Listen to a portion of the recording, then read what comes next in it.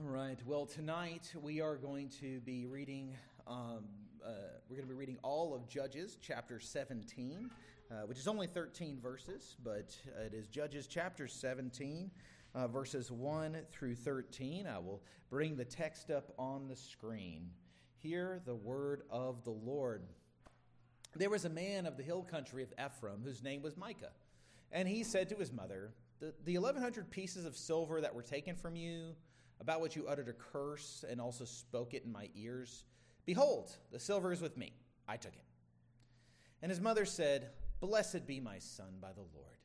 And he restored the 1,100 pieces of silver to his mother. And his mother said, "I dedicate the silver to the Lord from my hand for my son, to make a carved image and a metal image. Now therefore I will restore it to you." And so when he restored the money to his mother took 200 pieces of silver and gave it to the silversmith, who made it into a carved image and a metal image. And it was in the house of Micah, and the man Micah had a shrine, and he made an ephod and household gods, and ordained one of his sons, who became his priest. In those days there was no king in Israel. Everyone did what was right in his own eyes. Now there was a young man of Bethlehem in Judah, of the family of Judah, who was a Levite, and he sojourned there. And the man departed from the town of Bethlehem in Judah to sojourn where he could find a place. And he journeyed. He came to the hill country of Ephraim, to the house of Micah. And Micah said to him, "Where do you come from?" And he said to him, "I am a Levite of Bethlehem in Judah, and I am going to sojourn where I may find a place." And Micah said to him, "Stay with me, and be to me a father and a priest, and I will give you 10 pieces of silver a year, and a suit of clothes, and your living." And the Levite went in, and the Levite was content to dwell with the man, and the young man became to him like one of his sons. And Micah ordained the Levite, and the young man became his priest, and was in the house of Micah.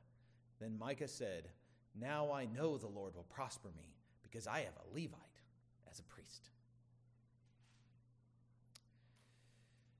Thus ends the reading of God's holy word. May he bless it richly to his people.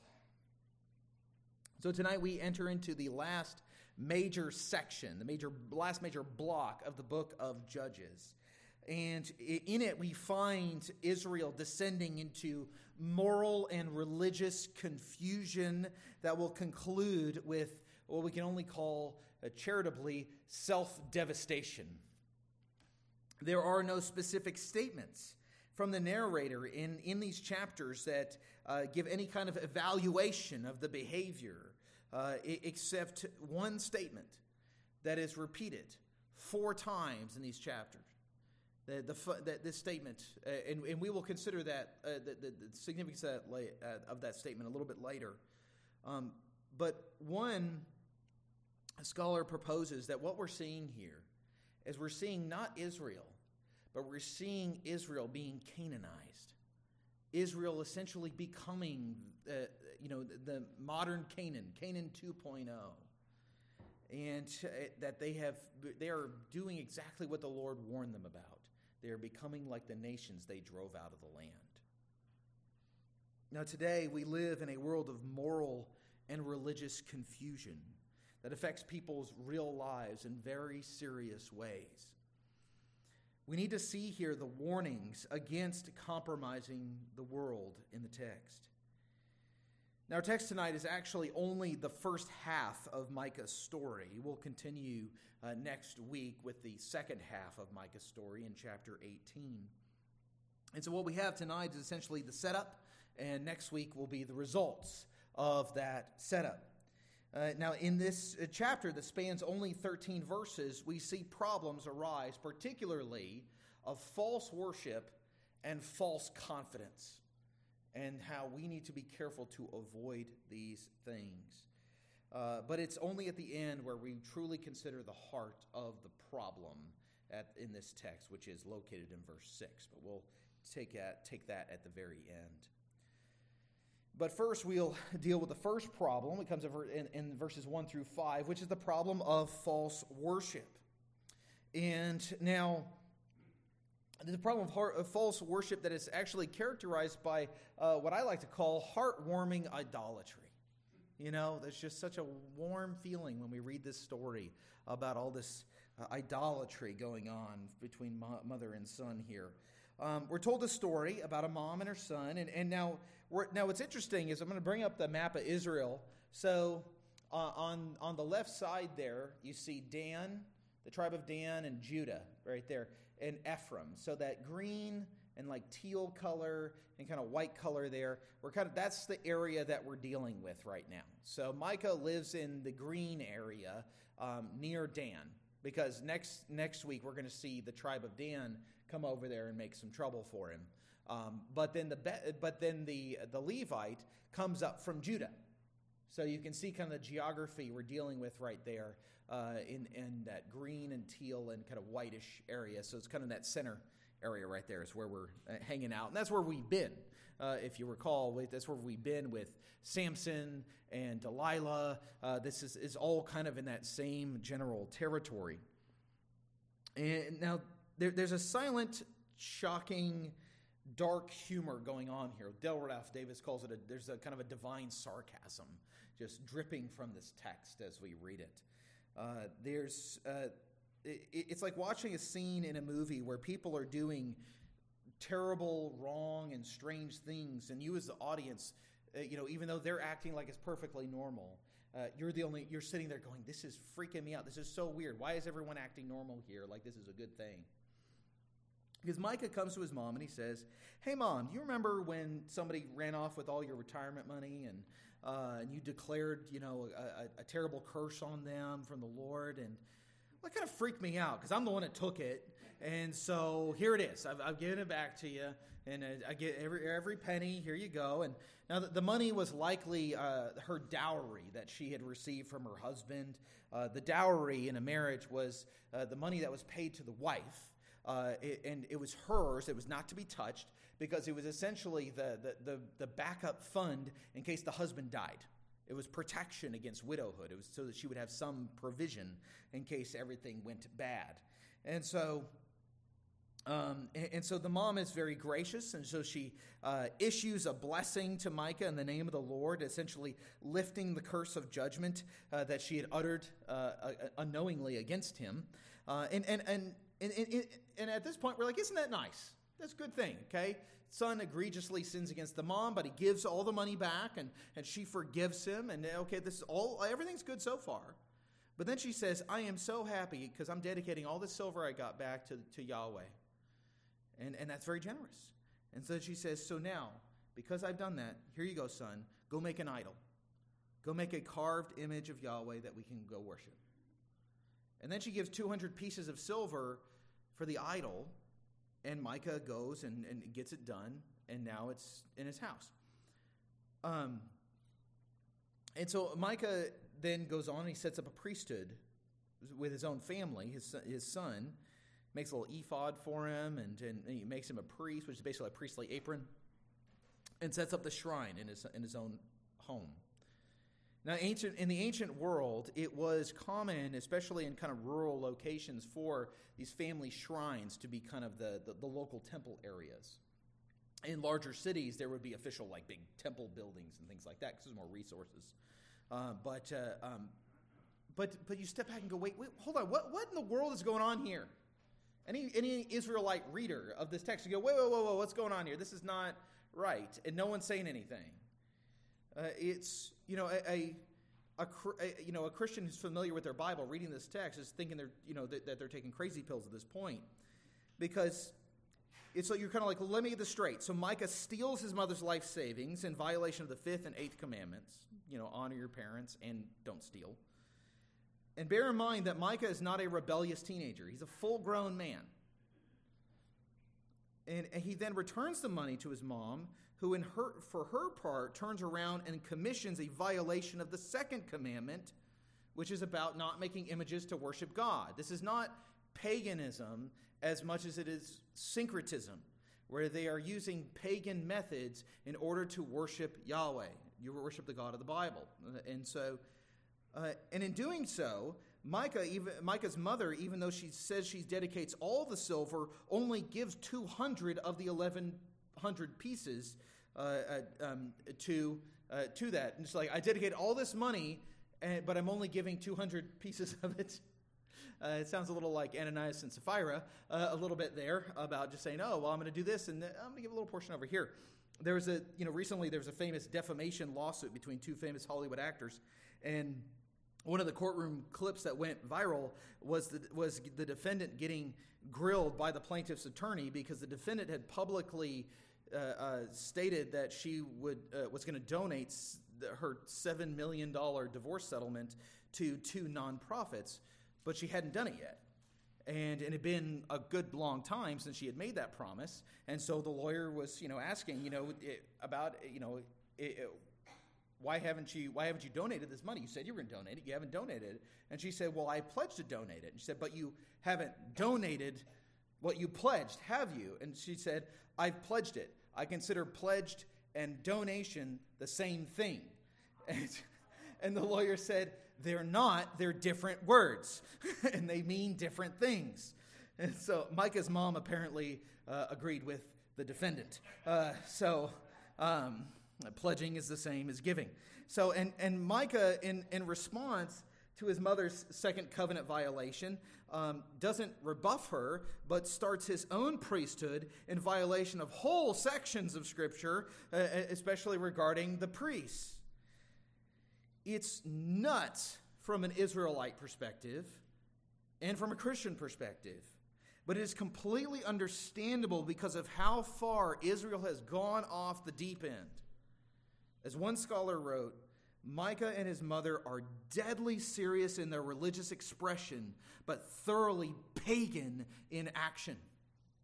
They are deadly serious in their religious expression, but thoroughly pagan in action. And this brings us from heartwarming idolatry to the danger of man-made worship. We must beware creating worship that centers simply on the things that we think are best, the things that we just make us feel good. Yes, there's a lot of detailed decisions that we have to make, and we have to use our best judgment. We're not told in the Scriptures what time to gather together, how long that should be, the exact order of worship. We're not given those specifics, and so we have to use the light of nature, judgments of good and necessary consequence from the principles of Scripture. We have to use all those things, but it is not up to us whether or not we're going to start a new priesthood or to redefine the pastorate apart from the Scriptures. It is clear that Israel has lost the thread here. They have lost the Word of God. For it is the Word of God that directs us in our worship as God's people. It is the Word of God that guides our worship today, instructing us on the things that we do as well as the things that we don't. Our worship is defined by God's Word, which tells us which elements are necessary for worship, and then we implement those elements, making decisions about how to make them happen within the context of God's people right here at Bailey. So we got to figure out how that works. Okay, well, we need to read the Bible, sing the Bible, pray the Bible. We need to see the Bible in the sacraments. Well, how do we make that work here at Bailey, right? And then we make those decisions. We're not from 200 years ago, so we have screens and we have things that we make use of, technology that we make use of. We have a sound system that we make use of, right? We have air conditioning, praise the Lord, that we make use of, right? And so we have these things that we make use of that are not necessarily laid out for us in the Scriptures, but the elements of worship are there. And so we avoid false worship, we avoid man-made worship by sticking to God's Word, by sticking as close to it as we can, and by making the Scriptures central in our worship. Now, and so we cannot deny the sincerity of people who do many, many strange things in the name of Jesus any given Sunday, or Saturday, for that matter. And I remember in college, I know there was a church nearby, and we never went, but we knew they handled snakes over there, right? Now, I don't think anybody is advocating for us to pick that up, so which is good, but don't do that. So, but they're sincere. They're sincere in their snake handling, but they're wrong, right? They're wrong. And so we can say that they're sincere, but we can also say they're in error because they are violating God's word. And if we lose sight of the word of God, we will too. Because we can also make the other mistake is we can get lost in tradition. We get lost even in the Reformed tradition and get so obsessed of trying to recreate Calvin's Geneva or something like that we forget the fact that it is 2023 and that we need worship that fits the context of God's people here according to the Word of God, according to what we like to call the regulative principle of worship, which is applying the Word of God to God's worship here today. We take the wisdom of tradition, we learn from it, we are directed by it, we are helped by it, but we are not shackled by it. We are not constrained by it. We are not ruled by it. We are ruled by God in His Word. And so there's false worship here in the first 5 verses. In verses 7 through 13, we move from false worship to the second thing we need to avoid, which is a false confidence. And what we have here between Micah and the Levite is something we can call the confidence of fools. The saying of meetings in the corporate world is none of us is as wrong as all of us together, right? So, people who laugh has been in a lot of meetings. But we see that at play here. The Levites as a tribe were given no land allotment in the land because Yahweh was to be their inheritance. They were given a bunch of cities throughout Israel so that they could serve the people of God they could serve the tribes of Israel and instruct them in the ways of God according to the word. And this service would include that instruction. It would include the services of the priesthood, but they seem to have lost their way as well. And so if the leaders of God's people, the spiritual leaders of God's people have gone this way, why would we expect Micah to fare better than they? Now, this particular Levite was not content in his situation in Judah, and so he went looking for greener pastures. Micah came across this man and takes him into his home and sets him up as his own personal family priest. And we immediately are made privy to Micah's insecurity. He knows that what he has done is pretty shaky, or else he wouldn't be so excited to actually have a for real priest now, right? He's like, my son was the priest, but but now I got a Levite. I got the real deal now. So Micah invites the young man to become his spiritual father and a priest, and in exchange he would give him a nice living. But as we will see, the problem with a mercenary minister is that they will always take the best deal that comes along. And we'll see that in chapter 18. Micah ordains the Levite, whatever that meant. We know how they're supposed to ordain him, as Moses did in Exodus and the instructions there. But how did Micah ordain this Levite? We don't know, but he did. But revealing that both Micah and the Levite apparently don't know the word of God, or they are grossly misapplying the word of God, or they just don't care. And then Micah says he knows for sure, he knows for certain now that Yahweh will bless him. Why? Because he is a Levite as a priest. What Micah has are the trappings of Israelite religion. But to him, he thinks it's more than enough to secure the blessings of God. We could say, for one thing, we say, hey, Micah's wrong, but he's wrong with confidence. He doesn't lack assurance or self-confidence in his error. And here we are warned of the danger of a religious veneer, a thin layer over the wood, right? Too much furniture with veneer on it. Just because a church has a building, a pastor, and people who come called the congregation doesn't mean it's a Christian church, let alone a church that God would bless. This is true of the family. This is true of the individual. Simply because a person has the trappings of Christian religion doesn't mean they are a Christian.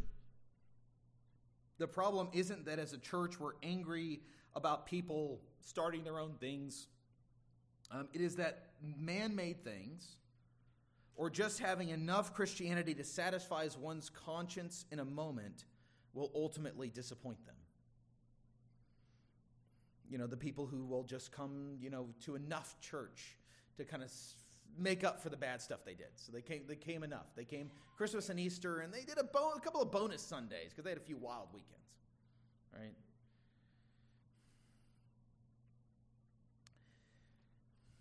Christianity offers salvation through the gospel, but Christianity can be used as a superstition to take advantage of people, or simply to become something people will use and say, certainly God will bless me. I know for sure God will bless me because I did X, because I have X.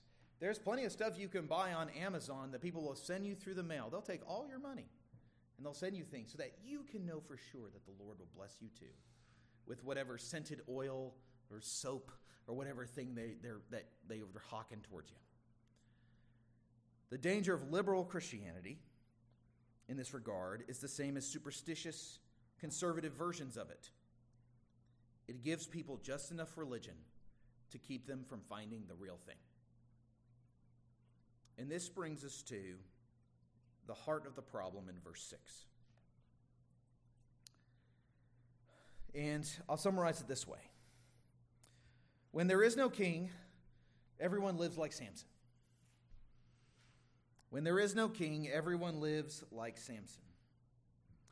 At the center of this story is verse 6, or this chapter anyway, and which says, in those days there was no king in Israel, and everyone did what was right in his own eyes. Presumably the author is saying that if there had been a king in Israel, he would have seen to it that the Levitical priesthood was informed and actually doing their job in instructing the people of God in the word of the Lord, and correcting all the Micahs of the country. When God's people have their true king, they will do what's right in God's eyes, not merely their own. But there is no king in Israel right now, and so everyone does what he thinks is best, and that is a recipe for moral and religious confusion, and as we will see, anarchy. There's a lot of, it's not always good, the philosophy, even Christian philosophies to say, well, it's just God, me, and my Bible. That is not a right, orthodox Christian approach to the Christian life. Christians need community. They need to be connected into the body of Christ. It's not here, given the fact that there were no personal Bibles until at least after the 1500s. So it was never just a Christian and his Bible for about 1,500 years. So we have to beware the prevalence of translations and print Bibles and having several Bibles in our possession to be able to go, oh, all I need is just me and my Bible. That is not what the Scriptures say either. But the reality here in Israel is that the people without a king are just taking after the example of their judge Samson, who himself did what was right in his own eyes. What did he say about the Philistine girl? Because she is right in my eyes. Get her for me for a wife. And they're like, really? She's Philistine. And I don't care. She's right in my eyes. I want her. And that is how Israel lives. And we were reminded that Samson lived by his eyes until they were taken from him. But this highlights for us the danger of relativism. Now, that's really the fancy word for describing doing whatever is right in one's own eyes. Can't say that. But this is the fancy word we have for it, relativism. It's all relative. You like that movie, I like that movie. I don't like it. You like this flavor of ice cream, I like that flavor of ice cream. You like this commandment, I like that commandment. You like the Bible? Not so much. Right? I like certain parts of it, but other parts, I don't really focus on those so much, right? But we know that not all decisions are matters of opinion about entertainment options or ice cream flavors. There are serious moral questions that we are dealing with today, and the moral insanity of our culture rises precisely from this unquestioning trust in the self. That the answer lies within. That is where certainty lies. And the Bible says, no, that is the way of judgment and death. For the heart is desperately wicked above all else.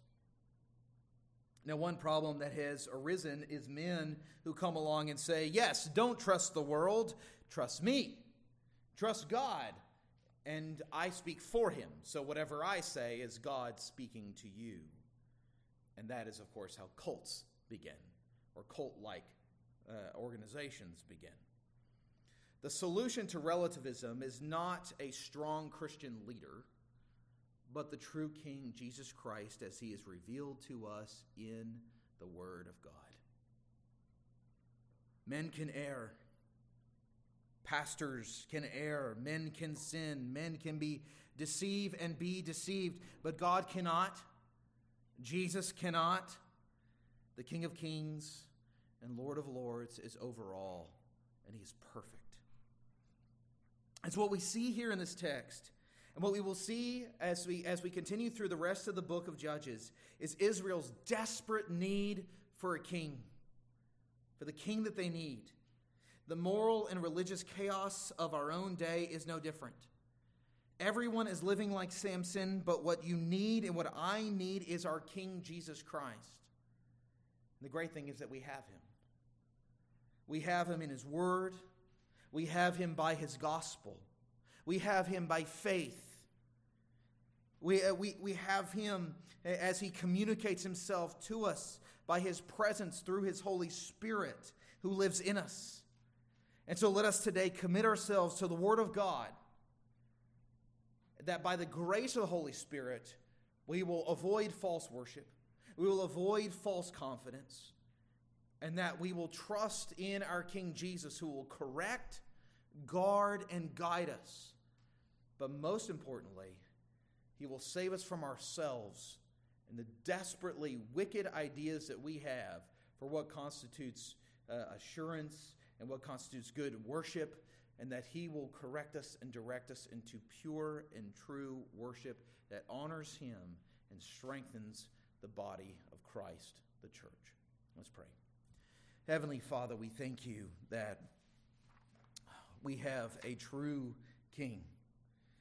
We thank you for texts like these, which plant a big warning sign about what to steer clear of. And that you warn us against developing a false confidence through the mere trappings of religion. That you warn us against false worship that we create through man-made elements. And so, Father, we pray, Lord, we do not wish to be ahistorical and pretend like we don't have a history or a tradition. History benefits us. Tradition benefits us. We are blessed by it. Centuries of it. Lord, we thank you for your word that directs us. That is the authority over all tradition. We thank you for the history of the church that gives us wisdom, that shows us errors, that shows us healthy principles and godliness and godly example and things to emulate and to apply in our own time. Lord, we pray that as we live in a country that just is so chaotic and so turbulent and seems to have lost its mind in so many ways, we pray, Lord, first of all for revival of true religion, a revival of Christianity, for the gospel to be poured out through the Spirit, for many to come to faith through it and through the church. Lord, for there to be repentance, true repentance and deep repentance, and to break out, especially in these areas where there is so much brokenness and darkness. Lord, we pray for renewal, even in the areas that are called the so-called Bible Belt, where even though there are many people familiar with Christianity, we're fearful, Lord, that it is only the trappings of Christianity. So, Father, we pray that we would avoid these errors ourselves, that by our example, by our love for one another, by our faithful witness to the gospel of Jesus Christ, we would hold out a clear word of truth to those around us, that they would be challenged and encouraged and strengthened to follow after Christ, to abandon false man-made worship, to abandon false sources of self-assurance, and to place all their trust and hope in your Son, Jesus Christ. We pray this in his wonderful name. Amen.